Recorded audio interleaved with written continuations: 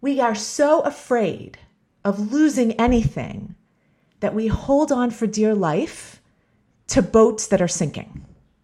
And the only way to know whether you're on a boat that just has one hole that can be plugged or whether you're on the Titanic is to look at your specific boat. We're going to save all the good ones.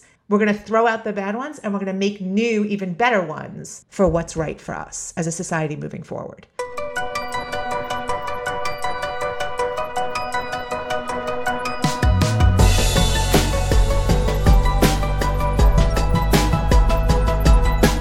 Some 40% of Americans don't vote, but according to our guest today, among those who do engage, who vote, and who are active in American public life, civic life, political life, those that are engaged in debates about the country's future are not, and I quote from her piece here, still stuck in the battle between Democrats and Republicans, or liberalism and conservatism. The most vital debate in America today is between those who believe there is something fundamentally broken in America and that it's an emergency, and those who do not.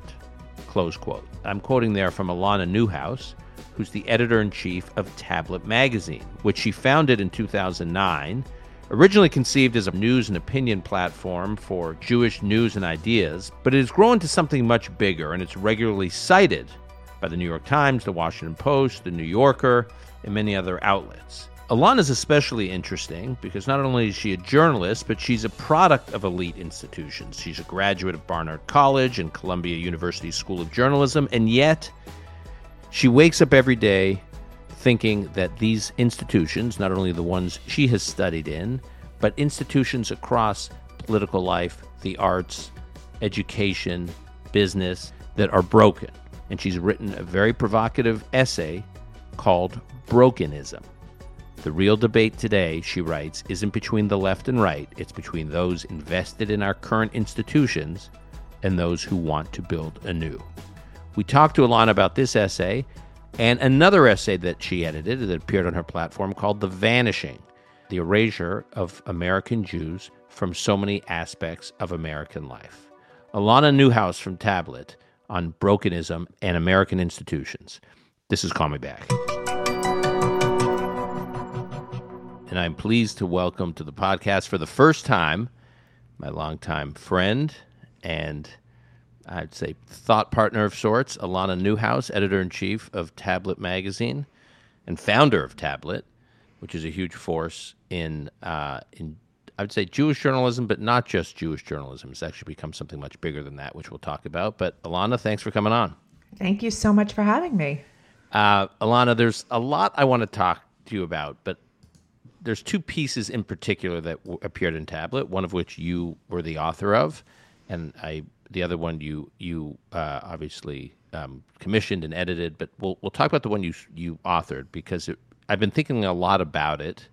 It's the kind of piece you read and you describe a certain kind of person. You actually describe two kinds of people in this piece, and as the reader, you're constantly wondering which one you are, which I guess maybe is the effect you want to have, which is a piece you wrote in November of last year, but has been sent to me so many times since then that I keep thinking, did she just like run a new version of it or something? Because it keeps making its rounds, which is actually impressive in and of itself, the durability of the piece, because I think it touched a nerve. The piece was called Brokenism, and I just want to quote from it briefly, and then we'll talk about it. You write in the piece, among the people, and I'm quoting from you here, among the people who do engage in debates about this country's future, the ones doing it most compellingly are not those still stuck in the battle between Democrats and Republicans or liberalism and conservatism. The most vital debate in America today is between those who believe there is something fundamentally broken in America and that it's an emergency, and those who do not. And I think those who do not, you describe later on as status quoists, people who think, yeah, there's problems, but we can work them out. So what is this piece about? What inspired you? What's the conceit of it? Like, why did you feel the sense of urgency to scream from the hilltops about what this kind of discovery you had made? The genesis of this piece actually started a couple of years before I published it. I wrote a another piece, which was called Everything is Broken.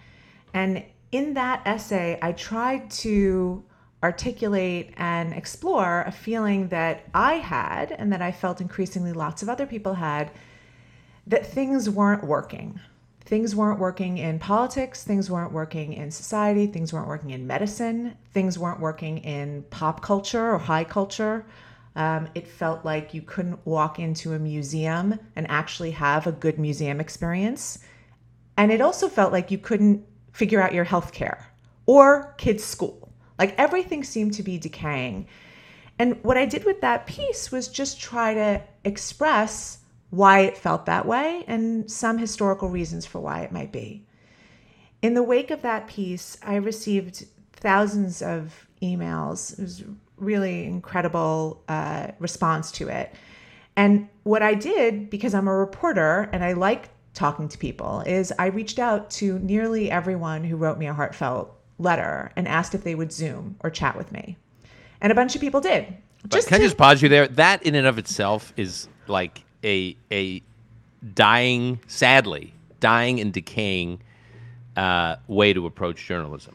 Like I know all these young people going to journalism, and it's all about the quick hit, and it's all about the kind of ripping off other articles or other sources or the latest like social media frenzy to do reporting, rather than actually making it one's business to sit down and have real conversations with real people to inform how you think about an issue. So anyway. Yeah, and I sort of get it because it's hard and human beings can be rough to deal with. And one of the things that I tried to express with that first piece actually is that the way that the internet wants to shave off the rough edges of our life. And it was in an idea that I called flatness, that like everything is supposed to be smooth.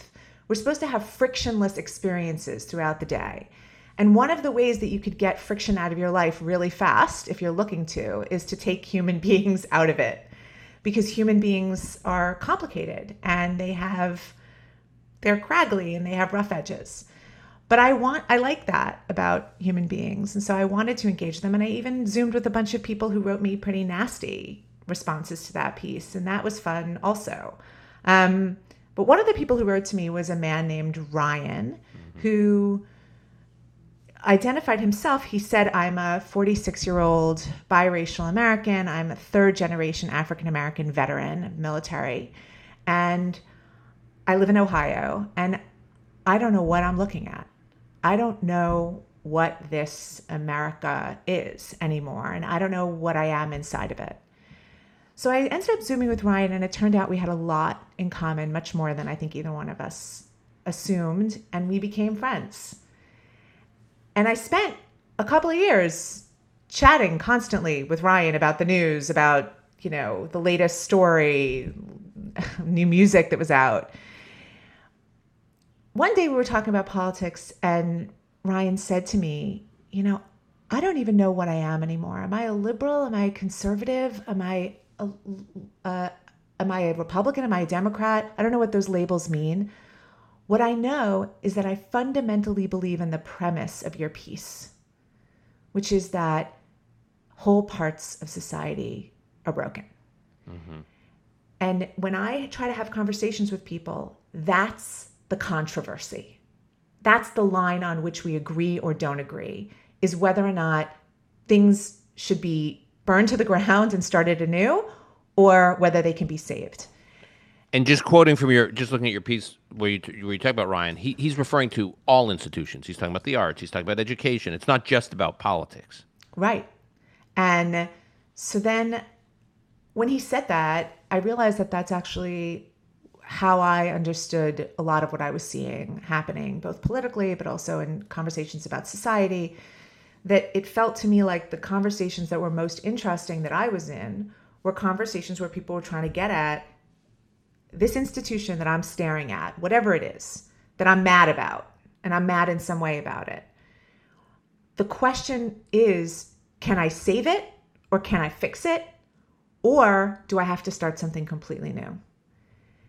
And when I realized that was the angle from which the most interesting conversations that I was hearing was happening, I thought about trying to put language to it. And that's how you got that brokenism essay. So I want to quote again from it. So because you're not saying the sky is falling. You say Mm-mm. here now to observe that a critical mass of American society is broken does not mean that America is falling like Rome or descending hopelessly into chaos like Weimar Germany. This country survived a civil war, the failures of Reconstruction, the Industrial Revolution, and its destruction of previous ways of life, plus the political violence of the 1960s and the economic shocks of the 1970s, and arguably came out stronger after these crises. So you're not saying you're saying institutions that we have historically relied on are broken. It doesn't mean the world is falling apart. It just means we have a real problem, and you're trying to get at like you can't work within these institutions to save them.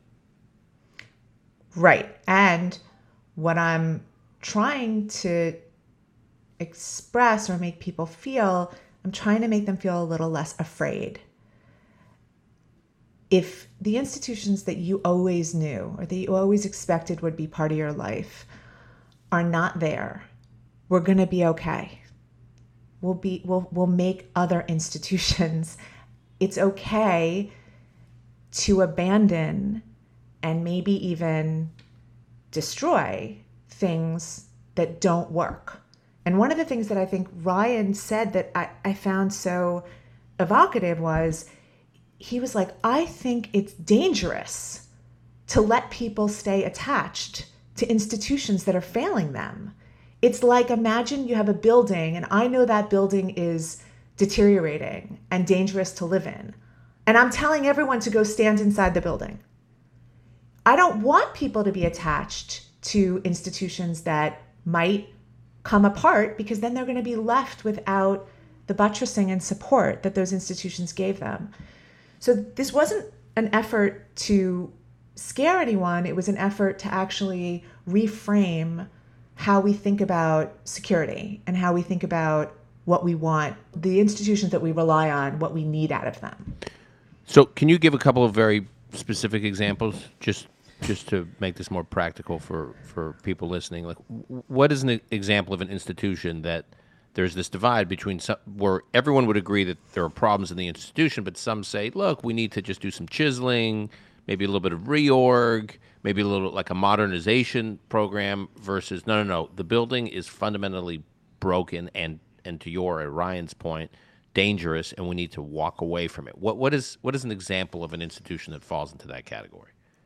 Well, I think for some Americans, the institutions that represented public health in the last few years have called their own trustworthiness into question. And again, I know I'm speaking about a complex of institutions, but those institutions were from governmental institutions like the CDC or the FDA to experts, epidemiologists, people who were associated with academic institutions. These were the voices that we imagined we could turn to and would speak somewhat in unison, or there would be an expert opinion that was trustworthy and that it would help us through a crisis. And I think that there is a sense that whoever is at fault, there's a sense that didn't happen during COVID. That's one example. Another example for many people are public schools. Mm-hmm. And another example of private schools. Mm-hmm. And another example, which is maybe the example that I think is most evocative for a lot of Americans, is healthcare and our insurance companies and the way that our physical health is managed in this country. So, and I think that at some point there have been a lot of people, for example, people who had chronic illnesses or people who had kids with disabilities. These are people who have known for a decade or more that whole system is broken. A lot of other people have come online and joined them in grokking that actually might be happening. So there's a series of studies that have recently come out that have shown that American children have really been set back. We can post one of the studies or some of the press coverage around it in the show notes. That basically American young people were doing well or at least holding their own in math and in other school subjects, and then there's a clear decline, clear drop, or clear deterioration, and it correlates, of course, with COVID and our policies around schools during COVID. And so now, so many of these platforms that were vessels for the conventional wisdom about what you're talking about in during COVID, which we've got to shut down schools, we've got to quarantine. Yes, there's no data that shows that kids are actually suffering from COVID in worrisome enough numbers, but we still need to shut down all the schools and all these policies that you're talking about or pointing to here that have become so controversial. So now all these studies have come out. We now know that children were really not at serious risk. And two, we know that by keeping them out of schools, they have been set back. And so now all the platforms, the kind of vessels of conventional wisdom, concede that. Like you read The Atlantic, for instance. So The Atlantic magazine was, and there are many good people there and several folks that you and I, friends we have in common, but they were the megaphones for a lot of these ideas around COVID about these what we now look like pretty extreme and in many cases unnecessary policies, making the case for them. And now the same platforms are acknowledging. Derek Thompson, who's a friend, he's been on this podcast. I mean, he's written now extensively that the school's policy was wrong.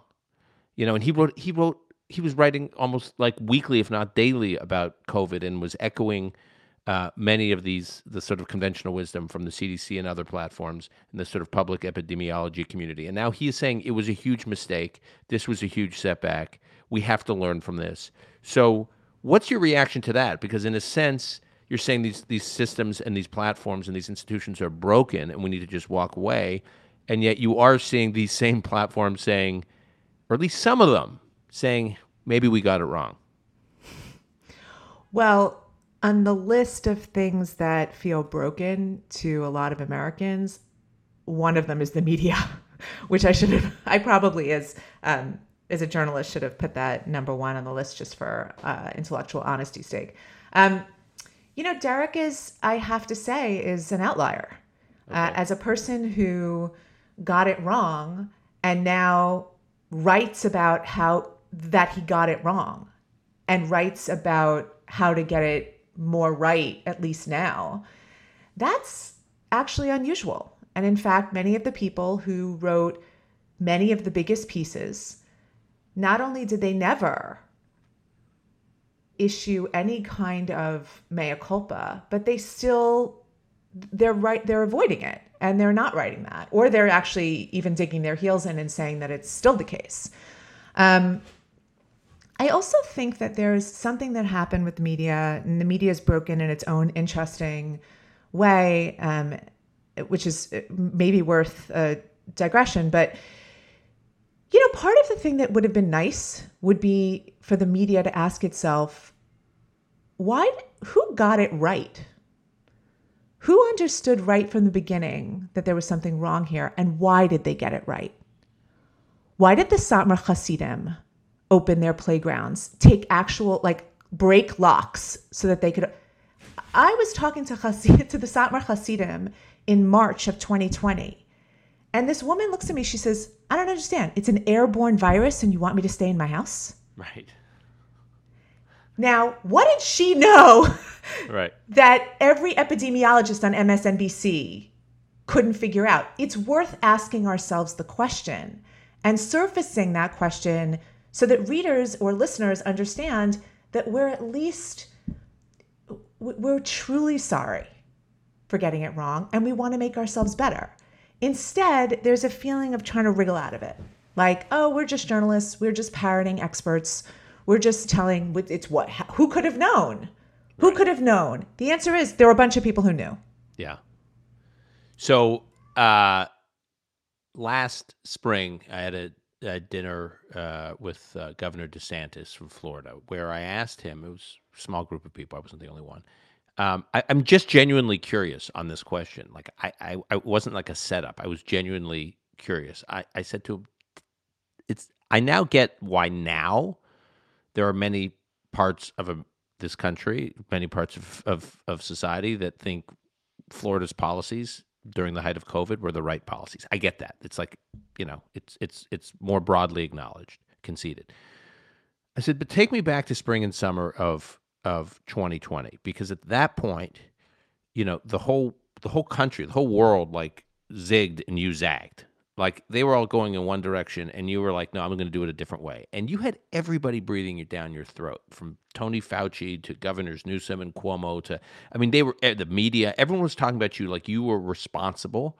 You were going to be responsible for like mass murder, mass slaughter of a huge percentage of your population. That you were utterly irresponsible. Brian Kemp, same thing. Governor of Georgia went through the same thing, where he, the whole country was going one direction, he went in another direction. So I was like. So I asked him, I said, like, take me back to that time. Like, what were you thinking? Because that, again, this is not like an endorsement of Ron DeSantis. Generally, I'm just so curious that a couple of these governors, more than a couple, like really went in a different direction when they were being told by all the quote unquote respected authorities, right? Tony Fauci, Andrew Cuomo, they're holding their daily press conferences. The press are like feeding out of their hands. I mean, everything they said were like treated like tablets coming down from the Sinai. And you were just doing something that was completely antithetical to what all the great gods of public health and quote unquote responsible government were prescribing. What did you see? Like, what were you thinking? Were you not worried that you, and he said two things. I mean, he said many things, but the two that most struck me were, one, he saw a study that basically said, once you have a little bit of COVID in your population, right? If you're detecting a certain percentage, I can't remember what the threshold number was, it's far more widespread than that tiny percentage. So if you think, oh, it's just this little percentage, and then I'm going to quarantine everyone, and I'll contain it, it's over. It's far more dispersed and proliferating, and all over the place than your studies are capturing. A, B, if that's the case, the worst thing you can do, if all these people are walking around with COVID and they don't know it, is to keep them all bottled up in their homes with other people who may not have it. And so he was just like, it's just logical. Like, why, if you believe that it's far more widespread than we realize, why do you want everybody, young people, old people, especially old people, locked into their homes with a bunch of other people who may or may not, but very well may have COVID? And I was just like struck, because it sounded so practical. And yet he was treated like, I'm not exaggerating, if you look at some of the press coverage of him, like he was going to be responsible for like a mass slaughtering of people. I want to add something to his answer, which is that, and I don't know him at all, and I've never met him, but I will say that there is another thing that was going on for him, which is, from an emotional and psychological perspective, he was willing to imagine that experts could be wrong, which is, for one of the ways that American society worked was that we outsourced our decision-making to people who we believed and who in many instances were experts. And they were credentialed, and the credentials meant something. But if you look at how those credentials have developed, and if you look at particularly when it comes to academia, which is it's a heart of a lot of what we think of as expertise in the country. If the credentialing doesn't have the legitimacy that it had, well, then neither do the experts that it's making. And if you are like, wait a minute, I don't know, I'm willing to question this whole thing, which isn't to say, as some people do, anything out of an expert's mouth is garbage. But if you're willing to say, no, hold on, I can't outsource the comprehensive decision-making in my life, especially if I'm a governor, right? So what I'm going to do is I'm going to bring my own faculties to this conversation. I'm going to read, but I'm also going to add my own common sense, because I can't rely on experts to make these decisions for me. It's literally the heart of the conversation that I was trying to develop with that piece. If you wake up every day and you are miserable with your kid's school, every day, you have to at some point ask yourself if maybe you're right. Right. Okay. So that's yeah. So let me quote again from your piece here.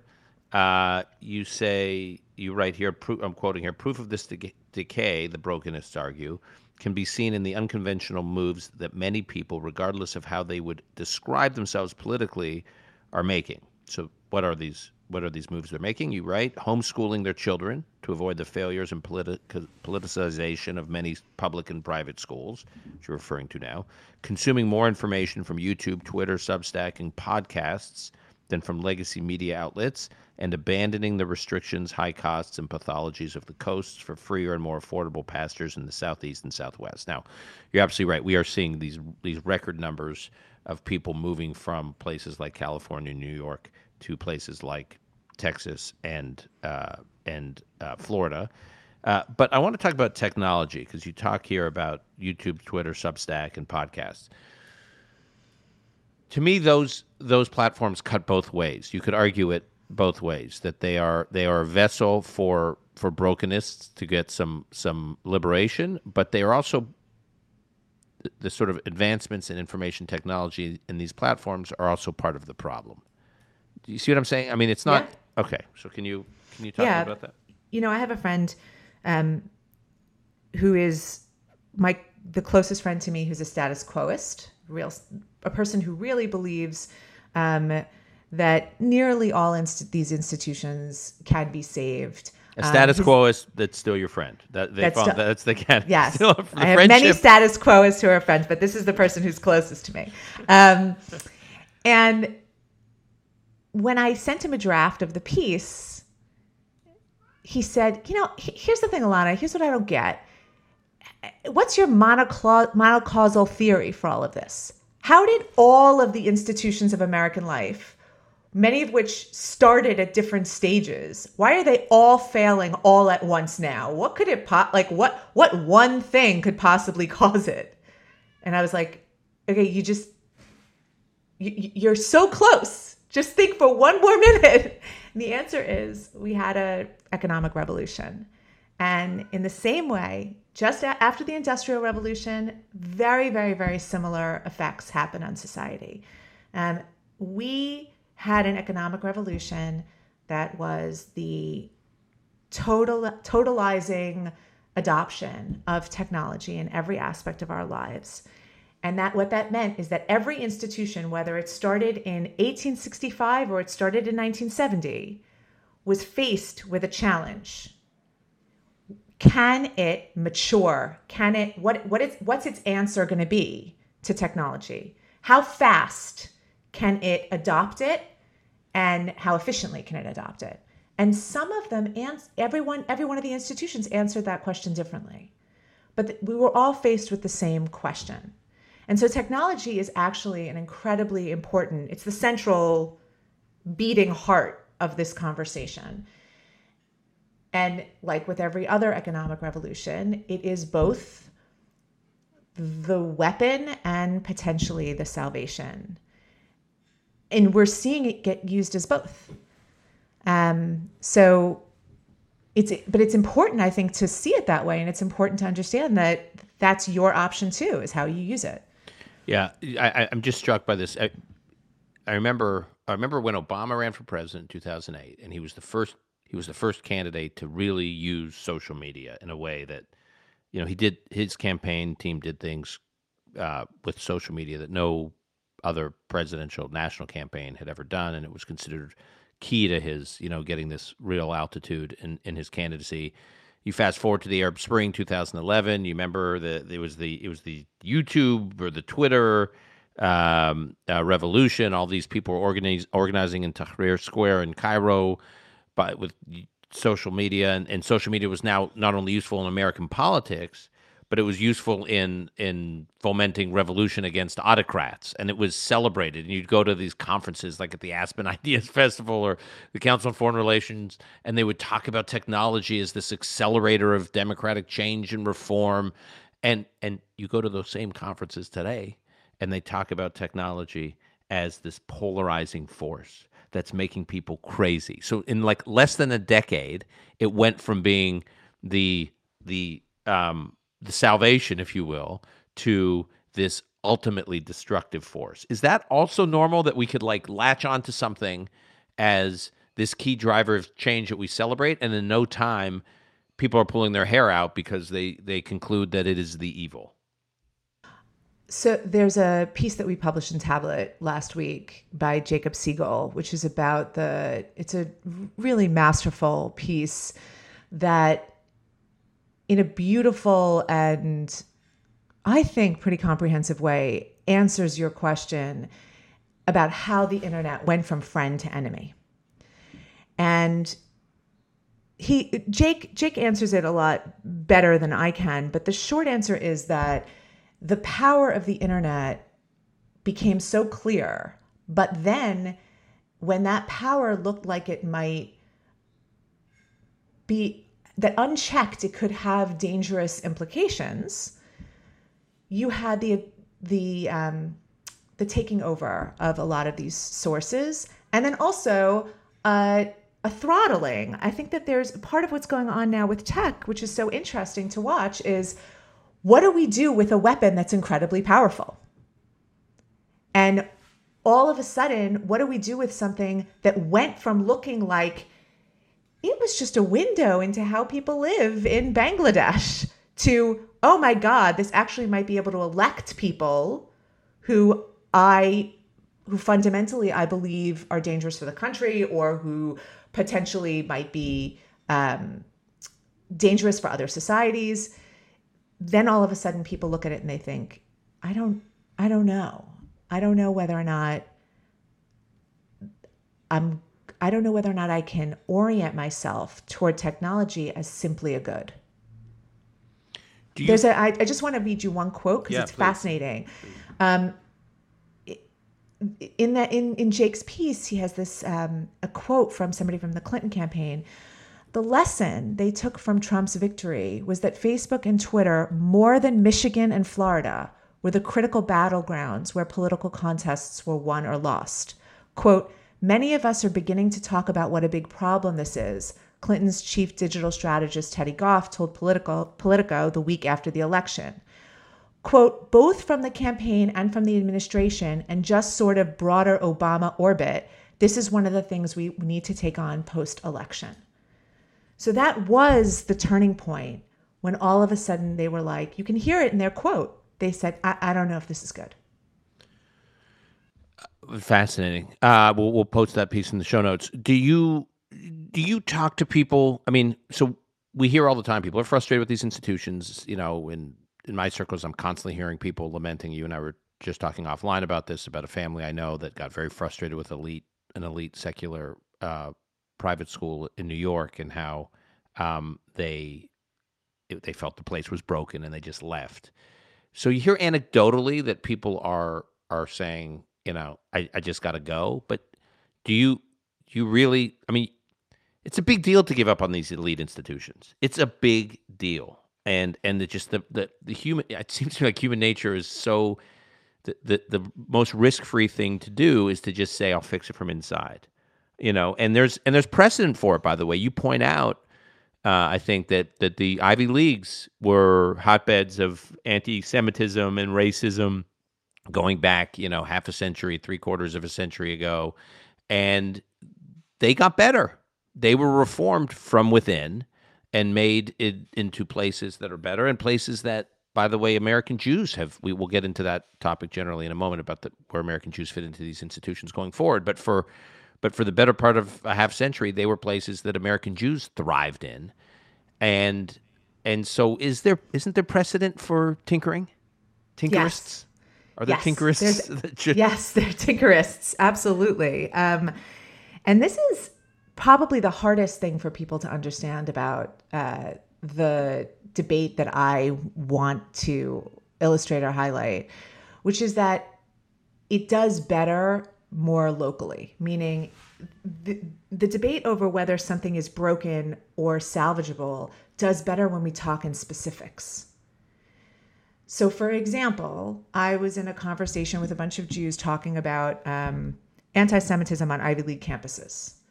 And there was a distinct feeling, now I don't know if this is right, but there was a distinct feeling that Columbia was potentially not salvageable, whereas Brown was.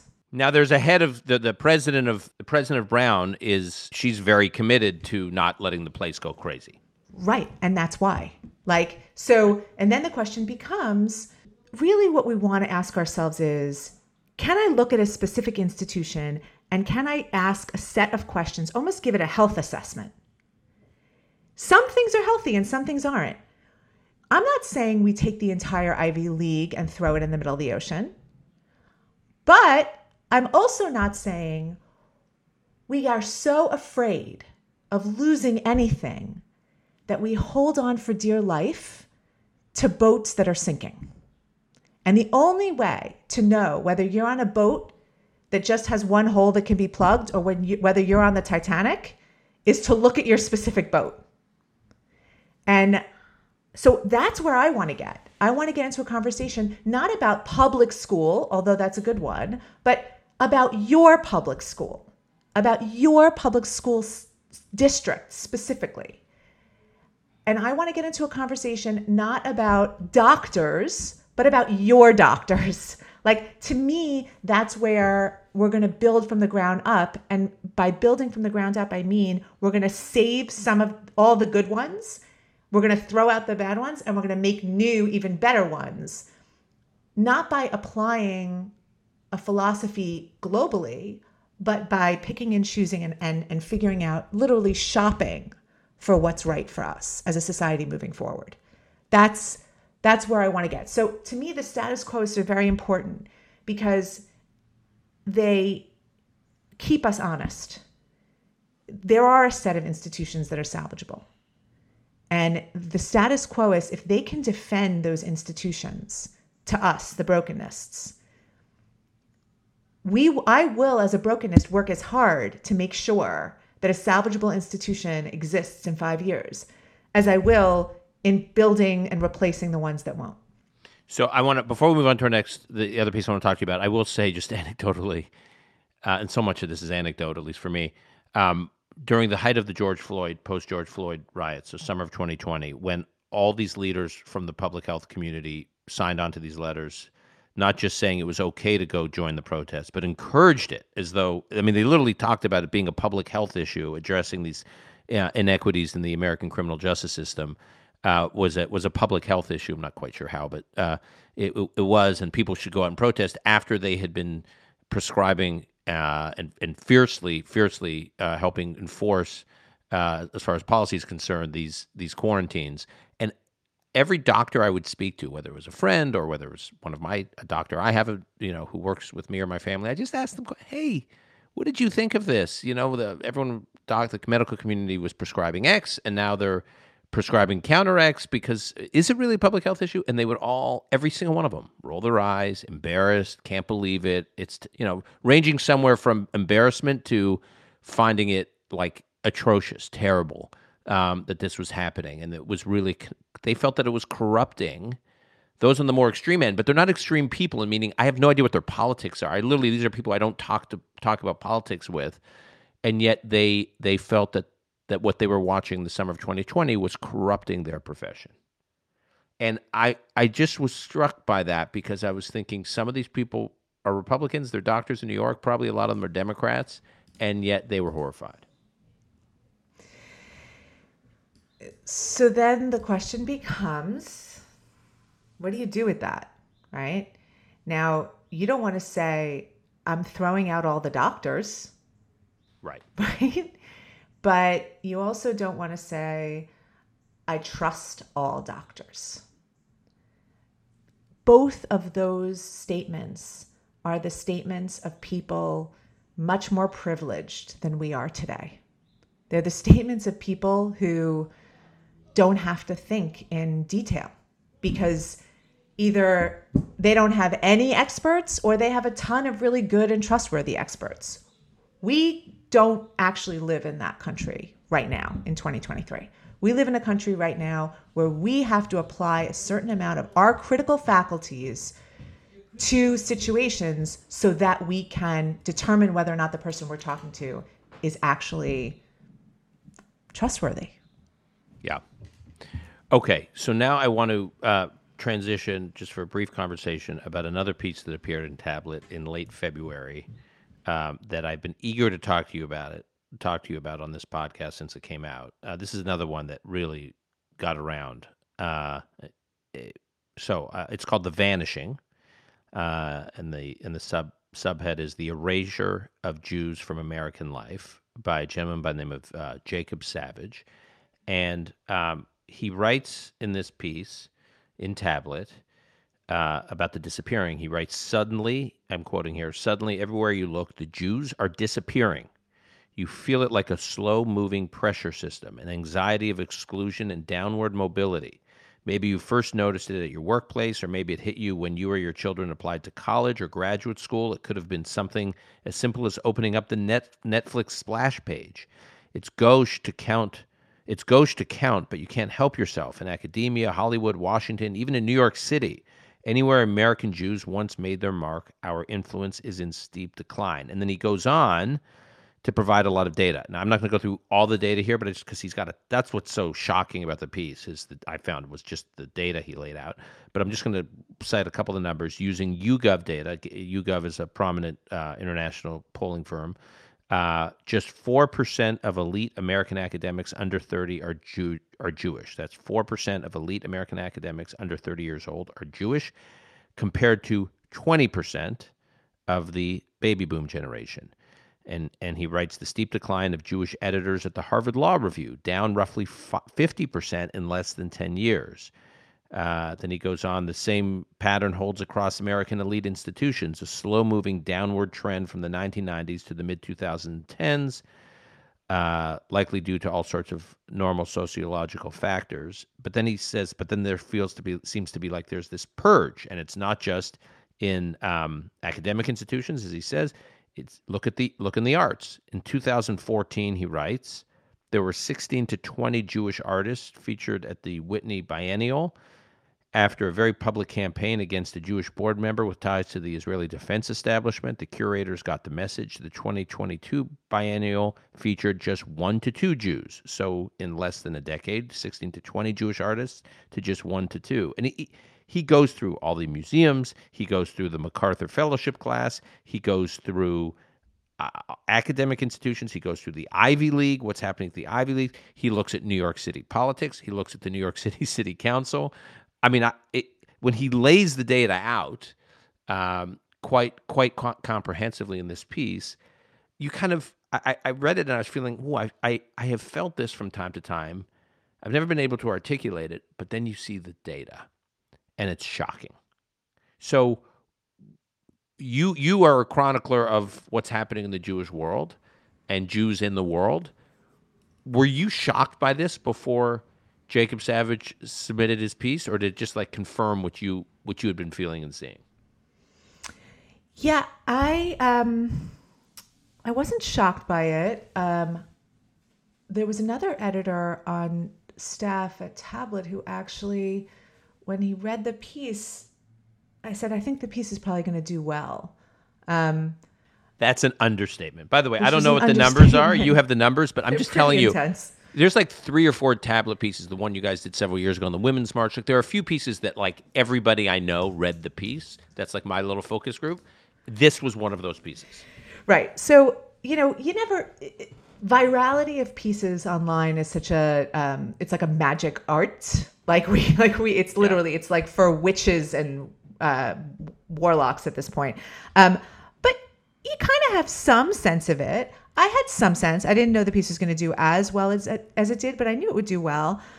But what was instructive for me was there were people at Tablet that said, I don't know if anyone's going to read it. It feels like a rehashing of like so many of the pieces that we've been writing over the last 5 years. Why is this any different? And I tried to explain, this is before the piece went online. I said, I think putting it all together for people is going to have an effect. The reason why I tell that story is because it's just instructive that for a bunch of people who've been following this story as reporters, as journalists for the last 5 or 6 years, none of that felt new. None of it felt shocking. None of it felt outrageous. And yes, it confirms all in one place a lot of the feelings that, or the impressions that people have gotten from this or that angle of the story, but it didn't feel new at all. And it didn't feel new to me either. But on the other hand, it didn't feel new to a lot of readers. I think most readers had the experience that you did, which is this it doesn't shock me that it's happening. It shocks me that it's so provable all over. Yeah. Okay. So then the question is, I mean, he gets it. I mean, Jacob gets into some pretty dark theories, if you will, about how, comparing it to, purges in the height of the Cold War in the former Soviet Union. And I mean, some of it I thought was pretty intense, certainly thought-provoking and conversation provoking. What do you think is actually going on? I mean, what now, coming back to broken, what broke? Because what's striking about the data, it's like it's sort of a gradual decline, and then it's a plummeting of Jewish presence in these areas of American life that we just assumed Jews would be welcomed, celebrated, have a very prominent role, and then it's just like it's like a collapse. It's like and so what's going on? I think that a question like that is a little bit like a Rubik's Cube. There are a lot of different ways to get to the destination. And in some senses, if you get to the destination, you were right on some level, even though you took different paths. There are a lot of ways of understanding the story of the American Jewish quarter century that we've just had. Some part of it, I guess it really depends on what part is most exciting for you and you're most invested in.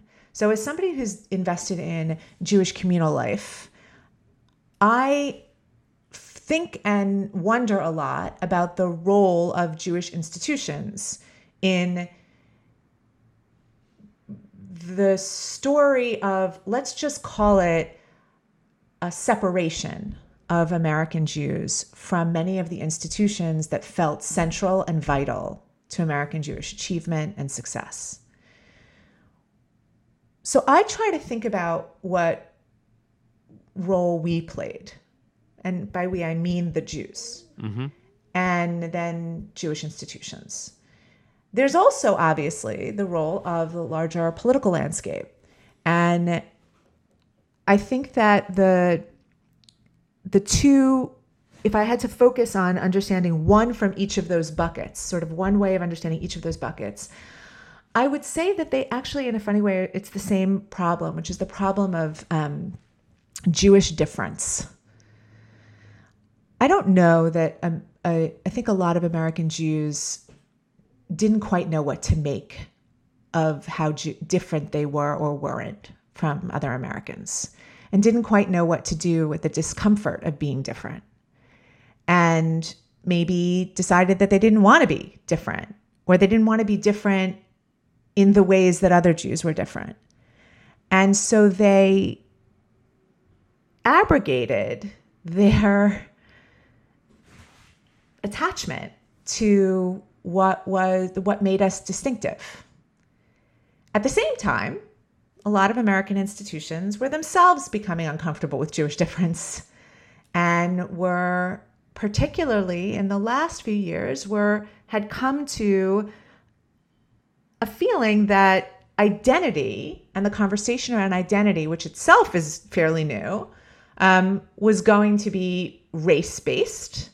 And the race-based understanding of identity was going to also intersect with privilege in a way that whatever people intended or didn't intend pointedly meant that Jews were going to be left out of a bunch of conversations and a bunch of spaces that they previously were not just in, but central to.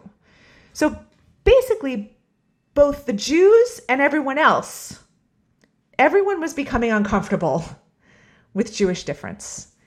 And I guess what's strange about it for me, I went to Barnard and Columbia, and so it's not like I it's not like I lived my life as a Breslov Hasidic. Like I'm just like, I'm in the world. I think Jewish difference is amazing. I live inside of it. I want to highlight it. I want to sharpen the distinctions. I think that what made Jews different was what made them special. And so I don't really understand the allergy to it. But I will say that I see it a lot.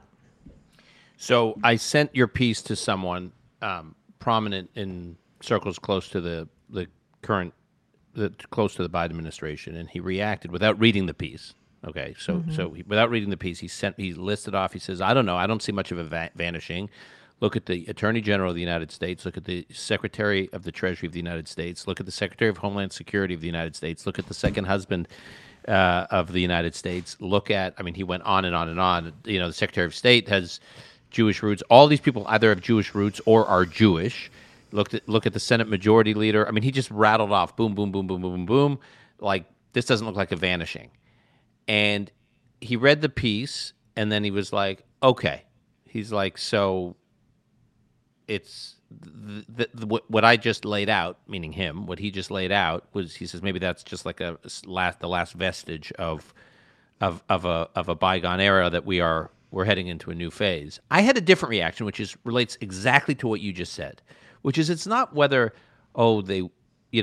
these folks in power are Jewish, but that's changing. It's that these people who are in power, not all of them, and I don't want to generalize that. I don't know every one of them, so I'm not making a sweeping judgment about all of them. But for many of them, they're not about sharpening the differences. These are not people about sharpening the differences of the Jewish life. So it doesn't really matter that they are technically Jewish. Their Jewish identity is not a big part of their lives. They're not living rigorous, robust Jewish lives where you could look at them in a position of power and say, wow, Jews in America are thriving. Yeah, look, I think Louis Brandeis wrote pretty movingly about Jewish issues, his own Jewish identity, how it fed into jurisprudence, etc.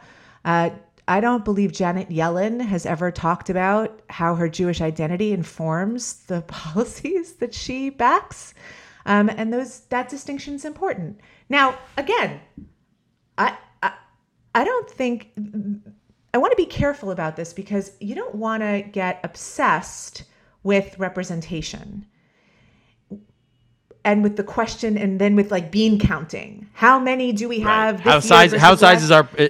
What number do we represent in the overall population? Should our number at the Ivy Leagues or on the New York City City Council represent our? Yeah. Right, and also it kind of gets a little icky, right? Like you start, totally.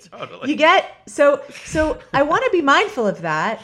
The point of the bean counting, though, is that you give your sense, which Tablet did over the course of 6 or 7 years, your impression, and all people say back to you is, where are the numbers? Where are the numbers? Where are the numbers? Then you give the numbers, and they say, why are you so obsessed with numbers? And the answer for those people is, why don't you want to look at reality?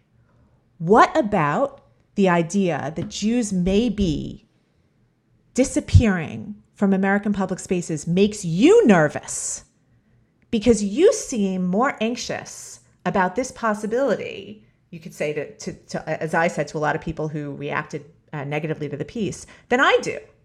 I'm simply looking at it saying, I don't know why this is happening. Can we talk about possible reasons for why this is happening? When you say there are a lot of kids on American college campuses now that feel an uptick in anti-Semitism that they never imagined that they might experience. And the answer is, there's no such thing as an anti-Semitism problem on American campuses. And then you start to say, okay, here's the thing. 15 years ago, almost no kids on these campuses were saying that. Now we hear it a lot. Oh no, that's only because you have social media. At some point you start to look at people and you say, I don't know what kind of society we're building, but it feels like you live in the past. And I'm trying to answer questions about the future. And I don't know what the right answer to this question of this moment in American Jewish representation in institutions is, but I have a lot of questions about what the future is for American Jews. All right, Alana, we will leave it there. Thank you. I've had plenty of illuminating conversations with you offline. I'm glad to now have you on this podcast, waking us up. I'm sure I was horrified by both of these pieces.